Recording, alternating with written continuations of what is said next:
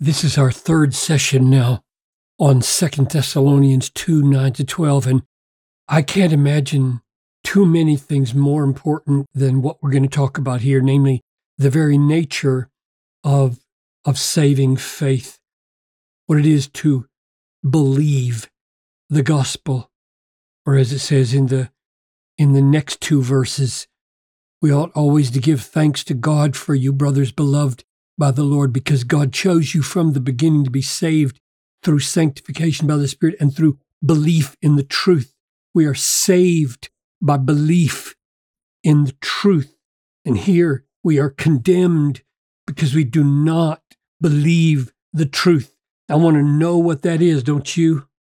So, Father, I pray that as we look at this again and the amazing way Paul relates belief in the truth to a welcoming of love for the truth, and how that relates to Satan and the powers of signs and wonders that can sweep us away from the true Christ. Oh God, strengthen your people with a deep love for Christ and all that you are for us in him, all that is true in him. I pray this in his great and glorious name. Amen.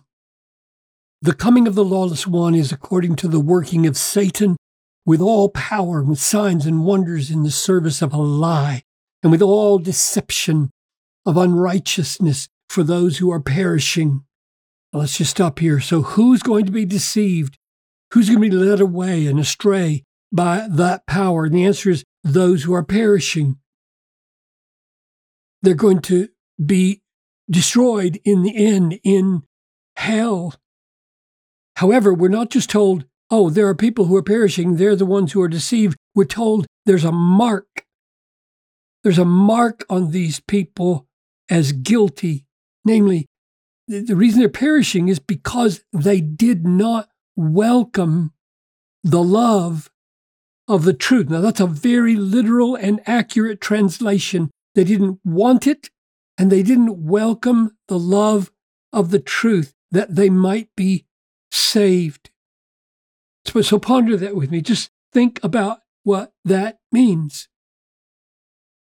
Love for the truth was not merely absent from their lives. Their lives already contained a prior love that resisted the gift of the love of the truth. They are so dead in their trespasses. Let's say we are so dead in our trespasses. We don't love the truth by nature. The love of the truth has to be given to us. And these people are marked by the fact that they will not be given it. They are going to rise up and say, I don't want the love of the truth in my life. Now, why would that be? What kind of contrary love is there? So let's keep reading and you'll see. On account of this, God sends them a working of delusion so that they may believe what is false. We'll come back to that next time, but look at this. In order that all may be condemned who did not believe the truth, but, now here's the alternative to believing the truth. What is the alternative? He puts it in categories of pleasure. The alternative to believing the truth is taking pleasure in unrighteousness. And I would argue that's the prior love.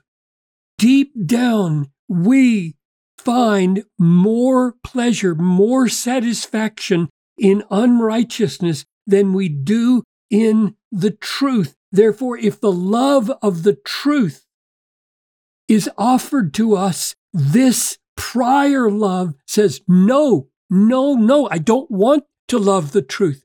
Even if you could make me love the truth and find pleasure in the truth, I don't want it. I'm committed to this pleasure right here. And that pleasure is described as the contrary or the opposite of believing. So I'm suggesting that at the heart and nature of believing the truth, by which we are not condemned, but rather saved through believing the truth, verse 13, I'm suggesting that at the very heart of this believing is not just a mental persuasion of something that is true, but rather an affectional persuasion that it's better, that the truth is more pleasurable than falsehood, more pleasurable than unrighteousness. So I'm arguing that saving faith is not merely a mental apprehension of the accuracy of the gospel, the truth of the gospel, but is a heartfelt esteeming of the gospel, of the truth, that makes it more desirable than unrighteousness.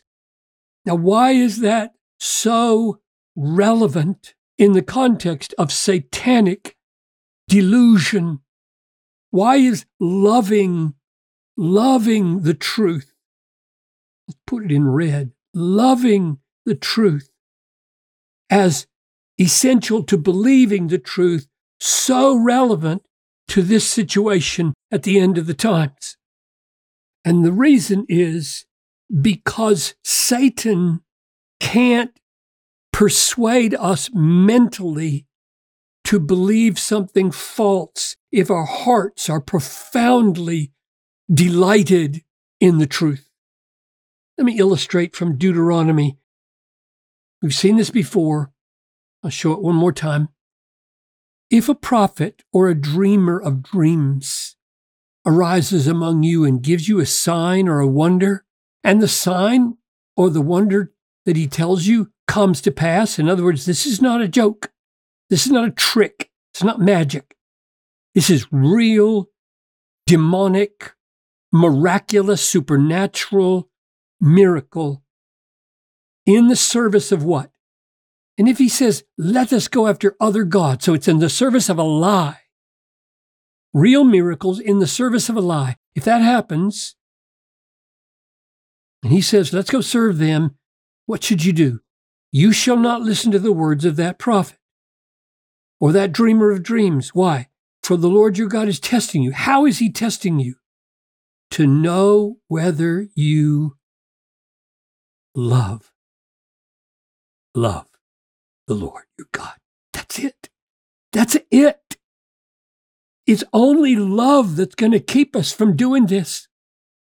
If there's no deep love for the Lord behind our persuasion that the Lord is true, we will cave. We will be swept away by the signs and the wonders. That's what Paul is saying.